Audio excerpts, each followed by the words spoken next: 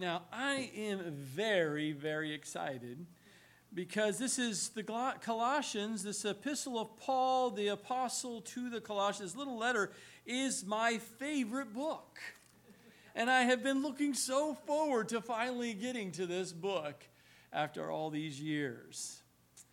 Now, the book of Colossians contains the Bible's strongest written defense of Christ's preeminence. Many commentators, many who've studied the scriptures find that this little epistle, this letter that Paul writes, is the strongest written evidence of the preeminence, the superiority of our Lord and Savior, Jesus Christ. So we're going to take our time to get through these 4 little chapters, these 4 pages, as they say, and we will take it bit by bit. But Christ's position, Christ's role, is unmatched superiority and the most important person ever to exist. And so if he is the most important person to ever exist, why would you and I not want to know that person at a personal level? And we will, and we do. And if you haven't given your life to Jesus Christ, if you haven't put your faith in Jesus Christ alone, today's the day of your salvation. Today's the day, and as we go through this letter, I pray that you will fall in love with the most important person that has ever existed. Amen? Amen? So be it, right? That's what amen means.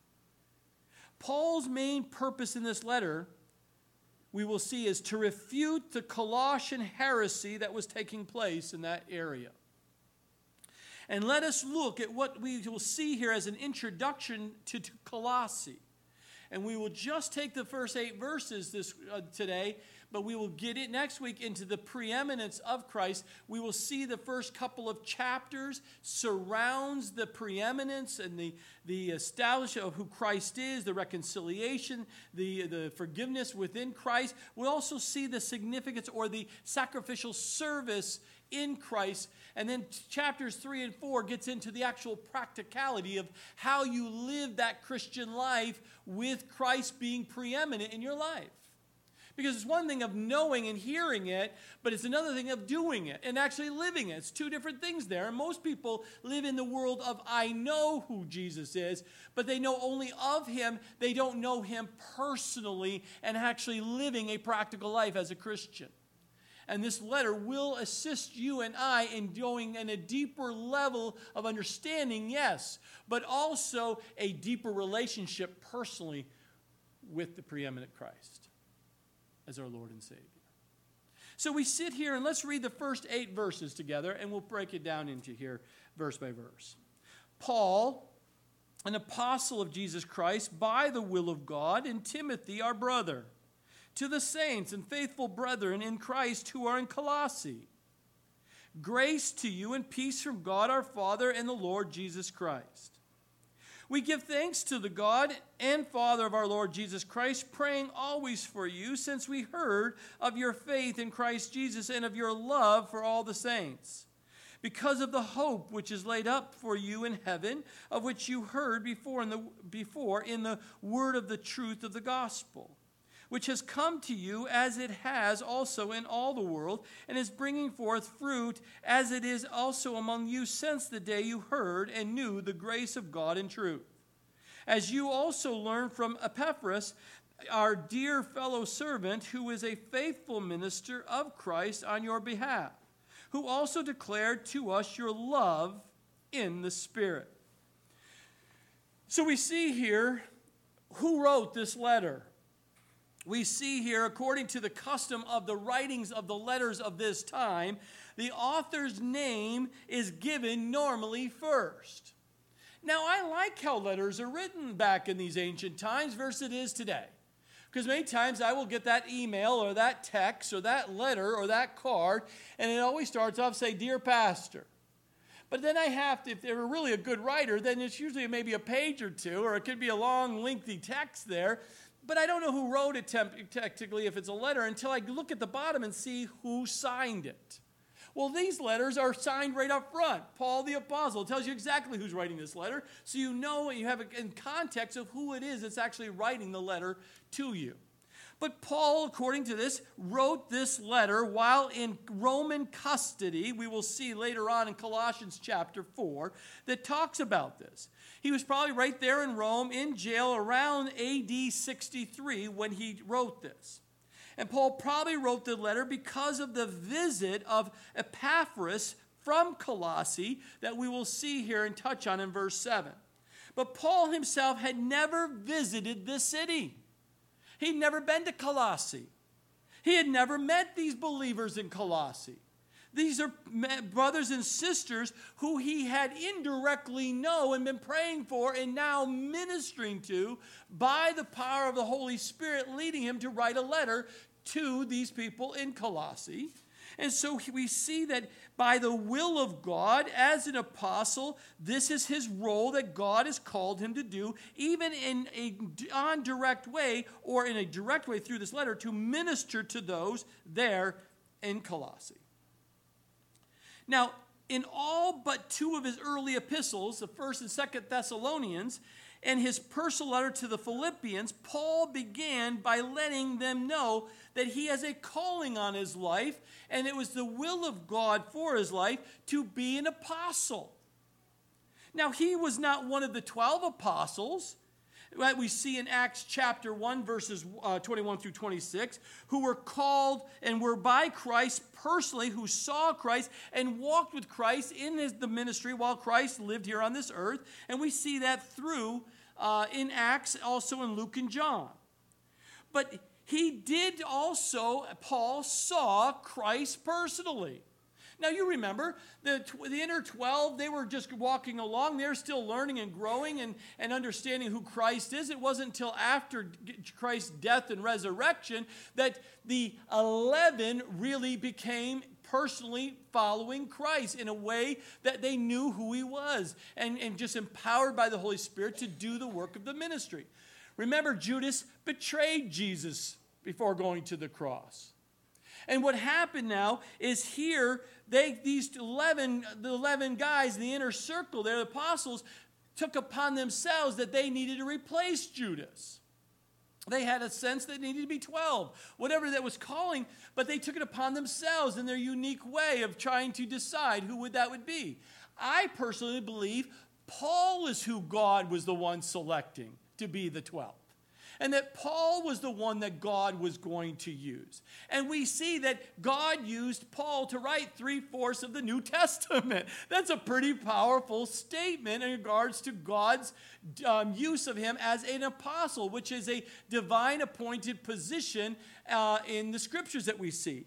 But we also know that because he saw Christ, remember on the road to Damascus, Jesus changed his life. He was converted there, and his eyes were open to who Jesus Christ was when he got hit and knocked off the high horse there on the road to Damascus.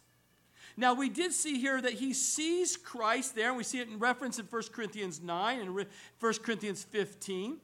But he did possess also the miraculous powers given to authenticate the fact that he was apostle. And you can go back and look at that reference in 2 Corinthians chapter 12, verse 12. And also Hebrews chapter 2, verses 3 and 4, referencing as an apostle, God empowered them with miraculous abilities to do miracles. Now, Paul was qualified to write this letter of instructions to the Colossians, though he had not ever met them personally. It wasn't him who started the church in Colossae. It wasn't him who led the first person to Christ, and from there built on that and built a church and created that within Colossae.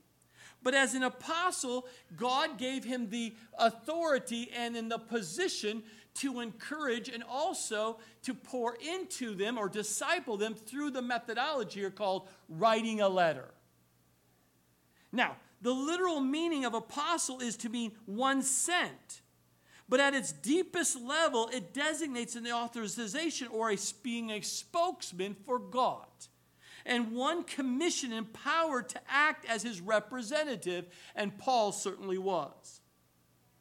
So Paul is saying to those believers here in this letter in Colosse is that he was sent as a messenger, in his case, by Jesus Christ personally, to minister to them, as we see through this letter. And this is really incredible if you really think about it, because Paul, remember, was a persecutor of Christians.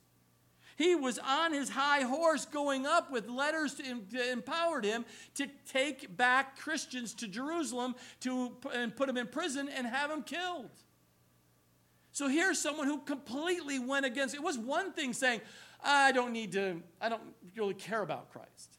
Yeah, you can tell me about Jesus Christ and dying on the cross. But okay, yeah, fine. That was good for my grandmother. That's good for my father, my mother. Yeah, my strange brother who gave his life to Christ. That's fine for him. But for me, nah. No. Paul was an active persecutor, a killer of Christians. And God changed his life. Changed his life. And now God is now using the most unlikely person to do the most incredible things for God. I don't know about you, but don't lose faith in your fellow neighbor or a loved one in the family or that strange uncle that seems to be really out there. You do not know when God gets a hold of them and changes them what God can do in and through their lives. Do not give up on anyone. Amen? He didn't give up on you. He didn't give up on you. So why would you want to give up on anyone else, even though you visually, leaning on your own understanding, says, that is the most hardened criminal I've ever met. That's the most debauchery mind of that person living out a lifestyle that I have ever met. God can change a heart. So we see here that he was radically changed, and we saw that conversion, that changed life from Saul to Paul there in Acts chapter 9, and that happened around AD 34 of Paul's life. Now, this letter was written to the Colossians and is one of Paul's 4 prison letters according to the Bible. He probably wrote several letters while he was in prison. He had nothing else he could go do and go anywhere. And so as God led and the Spirit led, we see some of those letters that we study because they were empowered by the Holy Spirit and been used by God in the lives of them there, but also for us here as well. And it took place in his prison, Roman prison time of AD 60 to 62. Now, not only do we see Paul here in the beginning, but we also see who's with Paul. And Timothy, our brother, is with them, and he honors Timothy by bringing him up, saying he's our brother. He's sitting and he's around here. But Timothy wasn't an apostle. He was a follower of Jesus Christ. He was a believer. He was used by God in the life of Paul, but also in the life of many, as we see in the Scriptures. Now, though Timothy is here joined in this greeting, yet he never been understood as having any part in this epistle.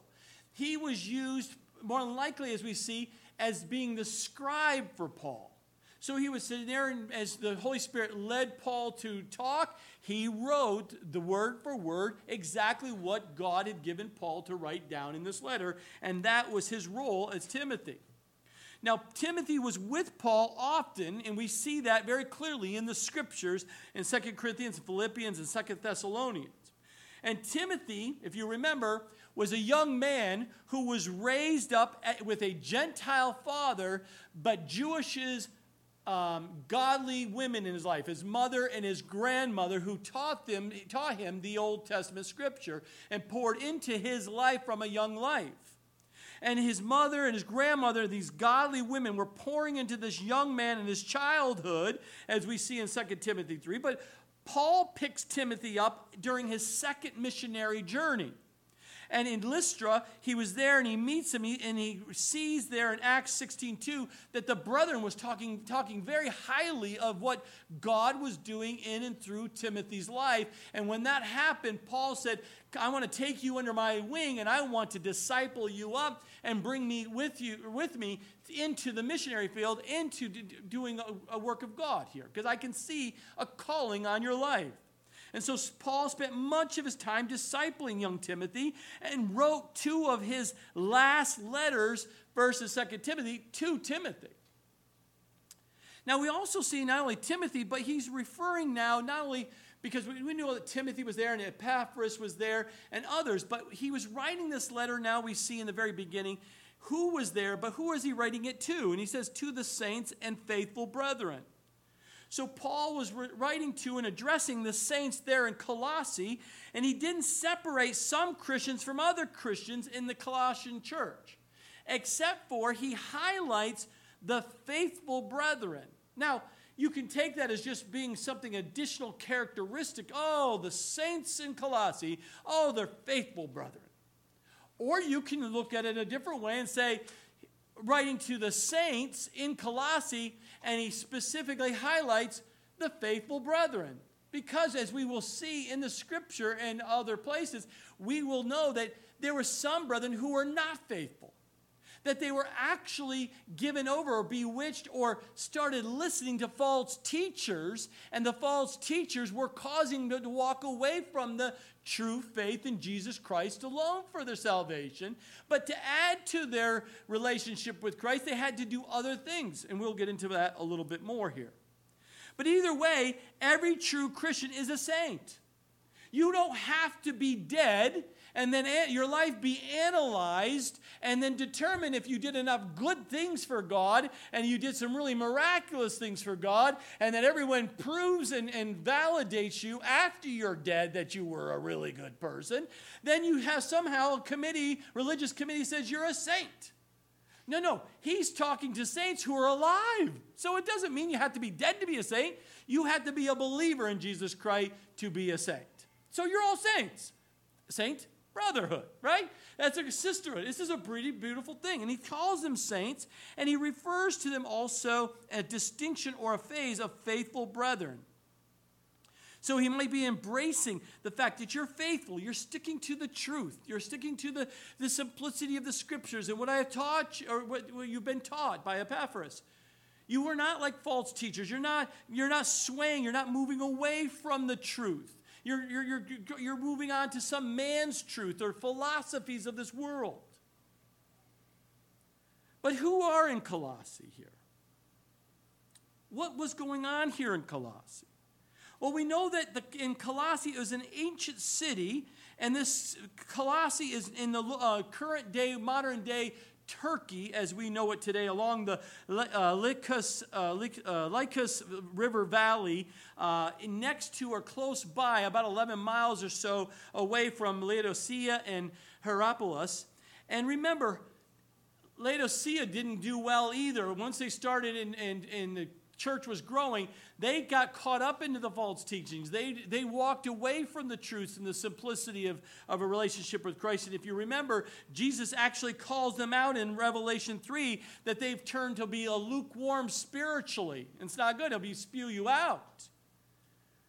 But both of these cities were very prominent. Why were they prominent at one point? Well, we know that the Laodicea was the financial center of that area. That was where all the banks were. That's where all the money was flowing. That's where that financial center took place, and that's where all the wealth and money took place. But we also know that in Hierapolis was also a place where they went for their luxury. That's where they would go for the spas, and that's where they went there because they believed there was healing waters there. So you worked really hard in one city, you went to another city to relax and pamper yourself. For Colossae, That was the business. That was the blue-collar business center. That's where all the clothing manufacturing. That's where they were known for the dyes for their clothing. And it was a lot of trading and commerce happening. And it was a crossroads from the east, the Eastern Oriental trade coming, and was also from the west, the north, south. All the roads were moving in and through that Turkish area we call today. Now, because of that epicenter there, the city of Colosse, it was not even mentioned in the book of Acts. The city of Colosse was probably now at one point was in its heyday, but during the time of Acts, it became a very small town, small field, and very insignificant because things had changed. It's no different than Watertown. At one point, the city of Watertown was very prominent, very wealthy, very prosperous because of the logging and the mining and the fur trade and all the things. This was a place to live and have business. But like everything else, things change, and now it's turned around to be a very small town. It's no longer a big city, not where all the money is. Now it's a poor, small town, just like Colossae. So here, the city of Colossae was probably just one of the smallest, least important cities that Paul had ever written to. All of our biblical information about this church is from this letter and a few references in Philemon or Philemon. It's the only two places you will actually see a references or speaking to of the church here in Colossae. So it might be surprising that Paul would turn his attention to these Christians in this little, small, insignificant town that he didn't go and start. He wasn't evangelizing personally there, but still God led him to be a significant player into ministering and discipling those believers in that town. But it was very clear that God wanted to use him. Now, from these sources here in Philemon and here and there, Epaphras was responsible for bringing the gospel to the Colossians. He was a native of that city and also got the message out into the neighboring towns of the Lycus Valley of Hierapolis and Laodicea. And perhaps Epaphras heard the gospel himself when Paul was in Ephesus. That he was led to Christ when he was in Ephesus because we see that Paul was lecturing there in Tyrannus. And he says in Acts 19:10 that all the residents of Asia heard the word of the Lord. So it would not be surprising that in some of those people in Colossae heard the gospel because Paul was used by God to teach, and all heard the word of God. They all heard the truth. They all heard who Jesus Christ was. And then Epaphras getting saved, and then God using that man to spread the gospel in those three cities. And pretty incredible. Perhaps we see here that Colossae, even though it's one of the three cities located 100 miles inland from Ephesus, this area was a meeting point from the east and the west.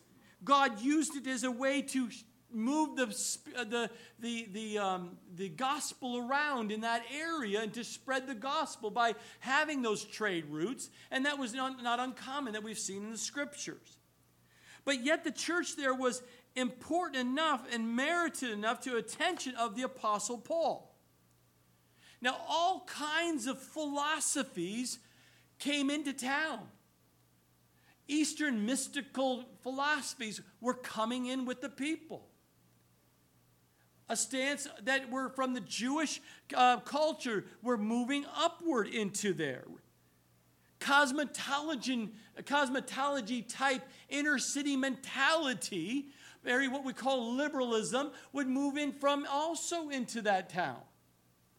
And so we see there was a large Jewish colony in Colossae, and so there was also this construct of influx of new ideas and doctrines coming in from the east. And it was like this fertile ground that was taking place for religious speculation and heresies to take place.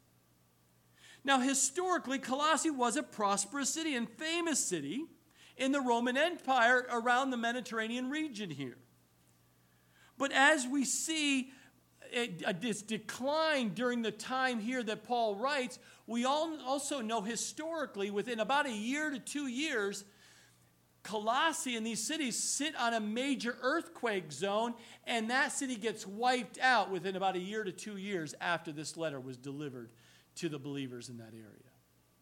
You never know what's going to happen. But God used that letter to bring attention and cause attention to those believers. Stop listening to the false teachers. Stop listening to the things that are coming in. Go back to the basics of who Jesus Christ is and what he's done, the finished work he's done on the cross for you. Do not add, do not delete. It puts you in great danger. You don't know what will happen in your life, and you'll be bewitched and be moved away from the belief in Jesus Christ. And guess what happens? Then a major earthquake hits. Timeliness of God to encourage the brothers and sisters in that town, in that area, to come back to Christ. Don't live in the world. Don't live in these false religious man's philosophies.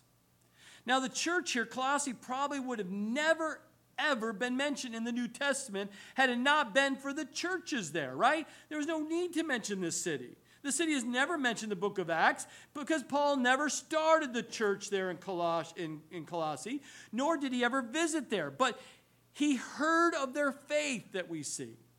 He had never seen these believers personally, and he didn't have to. He just had to hear what God was doing in the lives of those believers in that town. And here was a church of unknown people in a small town receiving an inspired word of God, the letter from the great apostle Paul. So how did the Colossian church begin? It's the fruitfulness or the outgrowth of Paul's 3-year missionary journey in through Ephesus. So effective was the witness of the church of Ephesus that all they there in the area heard the word of God, and it grew, and through the lives of people that were touched, kept going out sharing the gospel, and one after another after another. That's exactly what God calls us to do. Once you become a believer, once you've heard the grace of God, you're to go out and do the works of an evangelist. You're to share what God has done in your life by the grace of God, and to share and watch the Holy Spirit touch the hearts of those individuals. And what happens is all of a sudden now you find yourself, you're getting emails and textbooks and Facebook and whatever else. You won't believe what God is doing with my life over here in this other country or over here in the other United States. It's just been wonderful over the years of ministering to people here and watching the hundreds going out, being here for a period of time, and then going out around the world and hearing what God is doing in and through your life. And now people who got saved here and got baptized here are now elders in other churches. They're deacons in other churches. They're serving in other ministries in other churches. It's just a blessing to watch how God and the fruitfulness from the early work that when they were here. And Philemon had a church meeting in his home. And it's likely that in his home, again, the word of God was working and moving in that place and causing this work to be done and continue to grow through this areas. And this is a good lesson for you and I.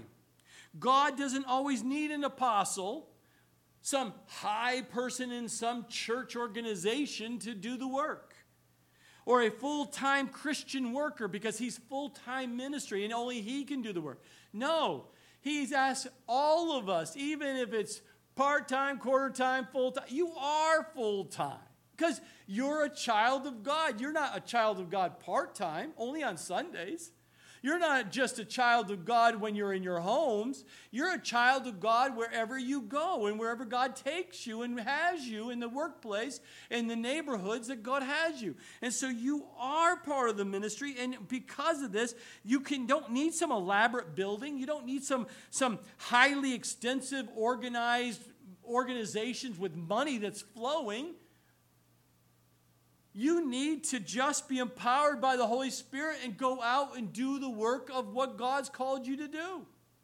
Day by day, moment by moment, week after week, month after month, until he calls you home. That is how the work of God works. It doesn't rely upon a building. It doesn't rely upon the organizational church. You are the church. God dwells in you. And when you show up, this place is filled with the Holy Spirit, filled with God, and he does a work. He speaks to you individually and equips you to go back out and do what? To do his work. To do what he's called you to do. It's as simple as that.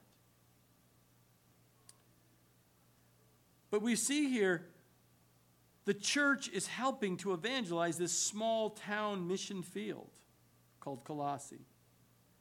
And we too are a small mission town field here in the North Country, with a vision of just planting churches all the way through these little towns through the North Country.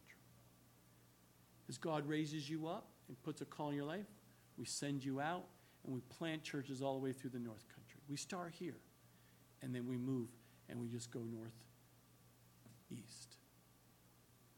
And I can't wait to see God work and continue to work here and throughout the North Country. But he ends here of that verse 1 and 2 here with grace to you and peace from God the Father and our Lord Jesus Christ. So Paul's greeting was familiar. It's heartfelt. Grace is God's unconditional goodwill toward men and women. It was a term used within the Gentile world, to show or to speak to them in that language, Gentile language. But it was also the word peace is a Hebrew word, or shalom is also one of the signs. So he uses a Gentile term and a Hebrew term to speak to those who were receiving this letter about his just greeting to them, that grace to you and peace that comes from God the Father and our Lord Jesus Christ. So this letter is full of love. It's full of concern by Paul. It's written to a church that God had neither planted nor visited.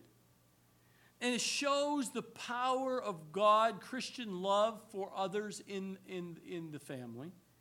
And Paul didn't need to see or meet or directly know these Christians in order to love them and be concerned for them, because there's power in prayer and there's power in the fact that you can communicate, in this case, a letter to those in another area.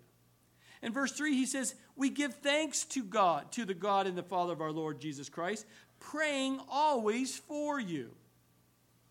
So though he had never met these people, the Christians of Colossae were on Paul's prayer list. He was constantly always praying for them. Why? Why is he giving thanks to God for these people he's never met? Why is he praying always for these brothers and sisters in Colossae he's never met? Well, because God had put a love on his heart for other people of the saints. It is a clear indication of someone who is saved, someone whose heart has been changed. They cannot help but want to love God, but also love others, even if you have no connection with them where you get to benefit from them or get something from them or take something from them within the time of fellowship or being in proximity. You cannot get anything from them, but you still have this love, unconditional love for those people. Yet you know that that person's a Christian. Now, what's the purpose of the letter? I believe that Paul wrote this letter to the church in Colossae, and why he was always praying for them, because there was a crisis taking place within the church that he found out from Epaphras. The fact that the ministry that God had started in that little town, that there were people coming in and causing destruction with that town by spreading false teachings within the people. Comparing the prison letters that he has written in the scriptures, we can arrive at the following reconstruction of the events of what took place here. Paul was at a time in prison in Rome, we saw in Acts 21 and Acts 28.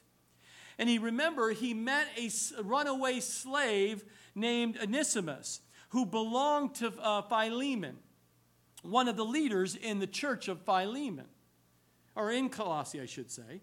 And Paul led Onesimus to Christ, and he wrote a letter to Philemon, asking his friend to forgive Onesimus, this slave, and to receive him back as a brother in Christ.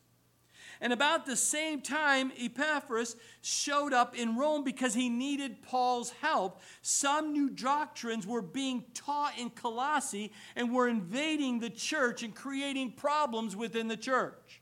So Paul wrote this letter to the Colossians in order to refute, to battle back against the heretical teachings and reestablish the truth of the gospel. Now, Epaphras remained with Paul in Rome, we see in Colossians 4 when we get there. And Onesimus and Antiochus carried Paul's epistles, these letters, to these designated churches that he wrote. One to Ephesians, one to Colossians, one to Philemon. And Epaphras was called Paul's fellow prisoner. Why? Because he, along with others like Timothy, they didn't get in trouble. They didn't break the law. They were used by God to surrender their life, to give up their lifestyle in their town, to go come alongside Paul while he was in prison and ministering, and to help him through these difficult times. To make sure that he was fed, to make sure he was taking his bodily cares were taken care of, and encourage him while he was waiting to see if his head was going to be cut off or if he was going to be set free, regardless of how much time that was going to take. God put on these men's hearts to go and minister, give up their own life to minister to Paul, because they knew that Paul was being used by God in the lives of everyone in that area. So we see that happening in the scriptures. So why was that heresy threatening the peace and purity of the Colossian church? Well, the false teaching was a deceptive combination of many things that were taking place.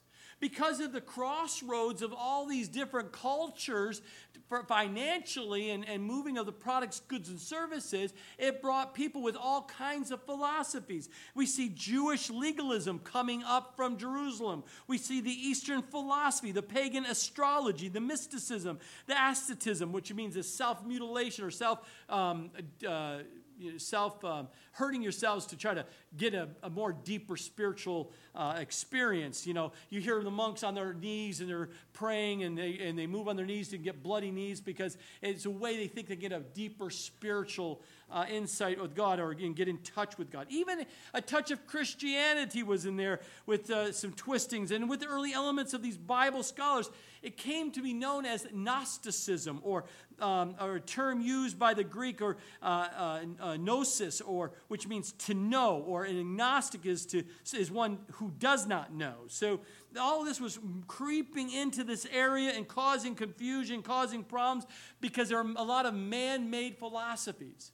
And there's nothing new under the sun now. You get New Age is exactly what this is. It's a little bit of this and a little bit of that and a little bit of this, and I like this, but I don't like this, and I don't like that, so I'm not going to take that. Then you create your own little religion. I don't need to be in fellowship. I have my own religion. I don't need to worship Jesus Christ. I don't want to even talk about Jesus, but I'll talk about God and a higher power. And you get these Eastern philosophies. Oh, I can do yoga because yoga will help me to have a more deeper spiritual experience. Or I will light candles because it helps me with my deeper spiritual experience. I'll wear these clothes and these special underwear because it gives me this deeper spiritual relationship. Go on and on and on. As you study the false religions, they always add. They'll talk about Jesus Christ. But their problem is they diminish the preeminence of Jesus Christ. That's the false teaching. Anyone who says that Jesus is not preeminent and superior and is complete and full, and you only need Jesus, but you need Jesus and something else, and you must do something else, then you know you're talking to false teaching. You don't touchy. That is no Gouda. You don't touch it. You leave it alone, and you call it out of the way it is, in gentleness and in love, to help them understand of the errors of their ways. Bring them back to the book, the Epistle of Colossians. Take them back to the Scriptures to help them to know that Jesus Christ is the only way. It is the only way, my brothers and sisters. Do not be fooled by the clever words and tactics and illustrations and videos and all these other twistings of the scriptures, because they say you need to go back to the basic old church and you need to have the robes and you have to, hum and meditate to your belly button. It is not going to give you a deeper experience.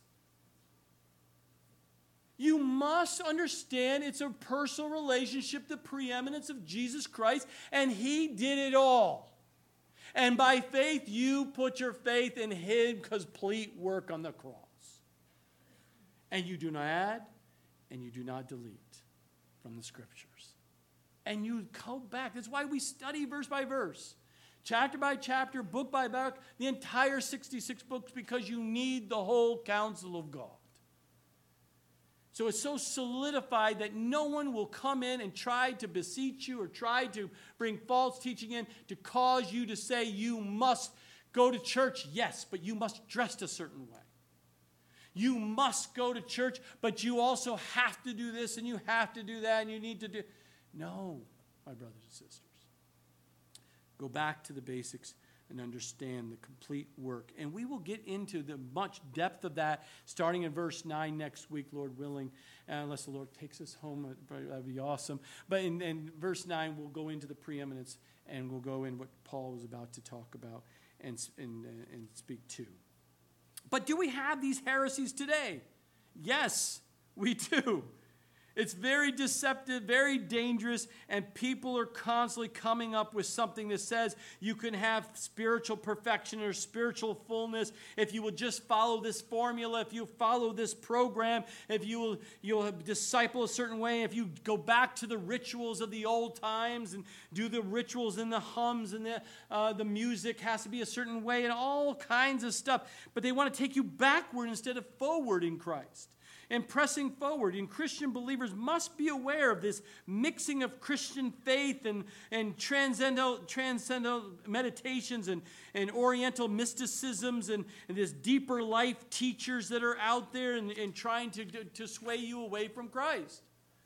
Anything or anyone who says and tries to take you off Jesus himself, you know you're not to touch. I'm warning you now. Don't touch it. You don't need to research it. You don't need to get in and figure it all out. And you have to learn all about all those things because it's their ploy to suck you in. Just come back and go into the Word of God and test all things based on the Word of God. And then call it out what you see. Verse 4. And since we heard of your faith in Christ Jesus and of your love for all the saints, because of the hope which is laid up for you in heaven, of which you heard before in the word of the truth of the gospel, which has come to you, as it has also in all the world, and is bringing forth fruit, as it is also among you since the day you heard and knew the grace of God in truth.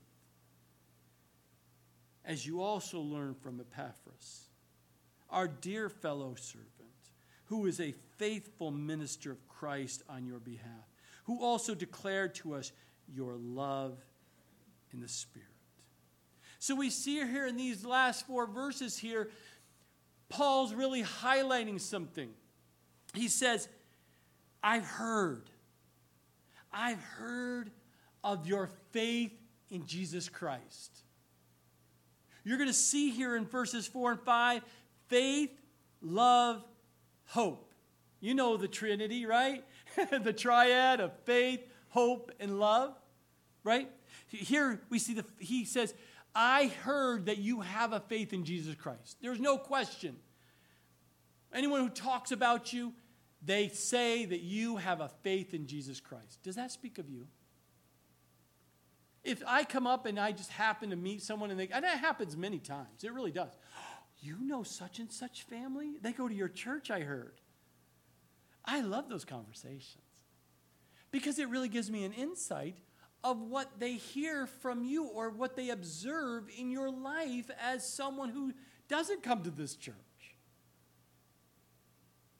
But do they speak of you or do they see a faith, a genuine faith in Jesus Christ? How would they know that? Because of your speech? Because of your actions? Because of what you don't do and what you do? Because you've shared the gospel? It's not hard for people to know where you stand and what you put your faith in. If you put your faith in the football team and they're going to win and it's going to make or break your whole entire season of life, then they're going to say, oh, yeah, he's a football lover, such and such only. That will be the first thing that comes out of their mouth, because that's all they have in a relationship with you is maybe Sunday afternoon football. Now, I didn't say that's a bad thing. That's just identity. Someone says, oh, yeah, he's in the military, or he works over here. I mean, there's identity and characteristics, but can they also say that you have a faith in Jesus Christ? Paul says, I hear you do. I clearly hear you have faith in Jesus Christ. There's no question in my mind. I've never met you, but I know. But then we see here, and your love for all the saints. A true Christian not only talks about Jesus, has no problem wanting to share who Jesus is. It's their best friend. It's their Lord, their master. They're the one who saved them. How could you not talk about Jesus? But the second characteristic of a very strong, healthy Christian is their love for some of the saints. For just a select few that are like-minded in the fellowship? No, all the saints. Now, you know that God is doing a work in you when you can say that you have, and people heard that you love all the saints. Meaning, the person who's talking about you says they love everybody. You never see them in a clique. You never see them only talking to a select few that are like-minded. Because they get together and they kind of separate themselves from everybody else and do their own thing. No. A healthy, solid, believing person loves all saints. It doesn't matter the age or any characteristic you want to talk about. You don't hang around just the ones that have all the money because they get invited to the party. Or you don't only hang over here because they just happen to be all military, so we only hang with the people who are in the military. We don't segregate. There's unity in Christ because there's a love, an unconditional. That word love here in the original language is agape love. That word love is agape. That means it's unconditional. I don't just love those who think and agree with me in my thoughts. But there we recognize there's a unity, and all of us have the same Savior, the same Lord. And we're serving together. And we're together when there's some really bad things happening in life. Physically, mentally, spiritually, happening really bad things. They're there. When things are going extremely well and there's marriages and babies are born and grandkids and there's so much celebration, and we're there with them at those high times as well. Paul said, I heard you have a love for all the saints. There's no disunity in this church for those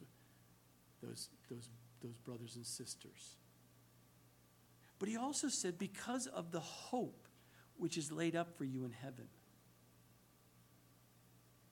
Not only did they have the faith in Jesus, not only did they have a love and unity with one another in that church, but they all had the same hope that was laid up, that was solid, that was just waiting in anticipation. The fact that they were all going to heaven. They had such an anticipation that God was coming back for them and taking them to heaven, and they could not wait. It was laid up. It was just waiting for it to happen. And he says, which you heard before the word of the truth of the gospel. Jesus is truth. There's so many men's philosophies that come up and they say it's true, but it's not truth. You need to hold on to the truth of the gospel, the truth of who Jesus Christ is, the truth of the scriptures, not the true of someone who speaks. Because there's a lot of things that are true. Right now, I don't know. When I walked in here, it wasn't raining. I think that's true. I don't know if it is true today, if you walked in, if it was raining or not. It could be true or not true. But when you talk about truth, and that's the Scripture, the Word of God, that never changes. Do you hear me? It never, ever changes. It will outlast your good ideas. It will outlast that person you're listening to that has a philosophy that kind of tickles your ear and makes you want, I like that guy. I like her. Big O she just talks. I just love her on that show. That philosophy of that woman will fade away. She's the poster child of what was happening in Colosse. And you still listen to her. I'm warning you.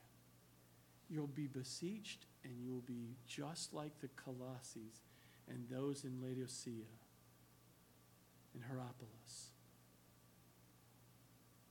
Your faith will be weakened. And Jesus Christ will become no longer preeminent in your life, but will diminish. Look at the Jehovah's Witnesses. They diminish Jesus.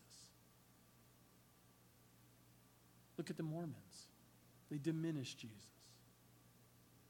It goes on and on and on. Don't be deceived, my brothers and sisters.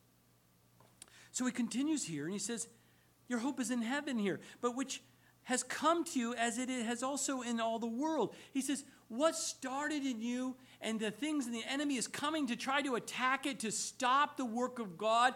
But I'm telling you, I'm hearing that God has worked through you and has worked through you in a mighty way. It's becoming fruitful in all of the Roman Empire, in the Mediterranean region. It's just spreading forth this fruit as it is among you in the day that you heard it and knew the grace of God in truth. When you knew who Jesus Christ was, the truth, the grace of God. And he also then lifts Epaphras up and he says, but you also learned from Epaphras. That spiritual leader that God raised up to lead you to Christ, he was also used by God to teach you and to disciple you in your relationship with Christ. And so he is a dear fellow servant. He's come alongside me. He is a fellow servant. He was been there. He was right there with you. It's not that Epaphras was some superior Christian person.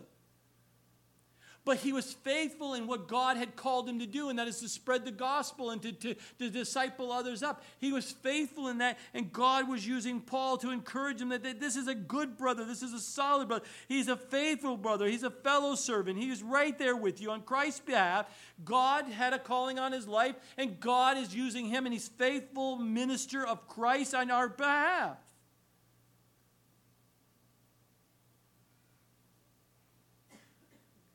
And as we press forward in this letter,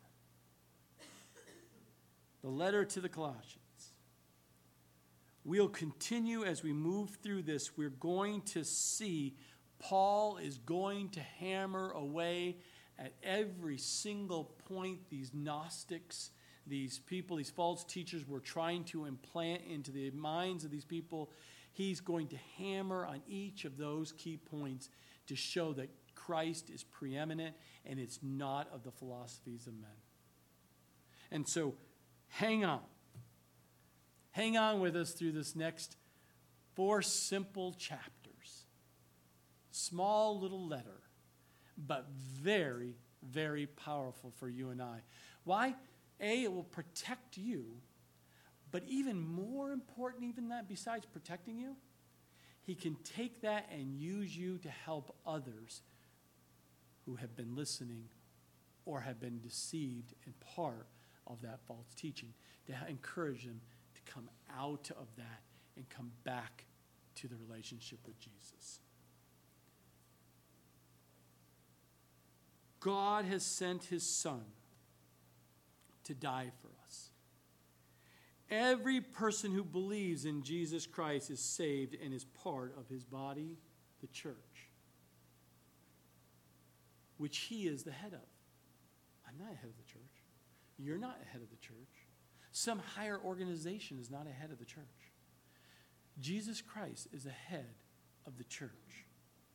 And we are united to Christ in a wonderful, living relationship. And we don't need to add to that relationship. Because each believer is complete in him, we see in Colossians chapter 2, verse 10 when we get to that. All of God's fullness dwells in Christ, we will see in Colossians chapter 2 as well. And we share that fullness, for in him dwells all the fullness of the Godhead bodily, and you are complete in him who is the head of all principality and power. So no angel oversees you, no darkness or anything can grip and hold you in as a believer, as a child of God. You have fullness in Christ alone, and you do not have to look anywhere else. And this is going to be a powerful letter, and that's like I said, it's my favorite book, and I'm so glad you're here to watch and listen. Amen?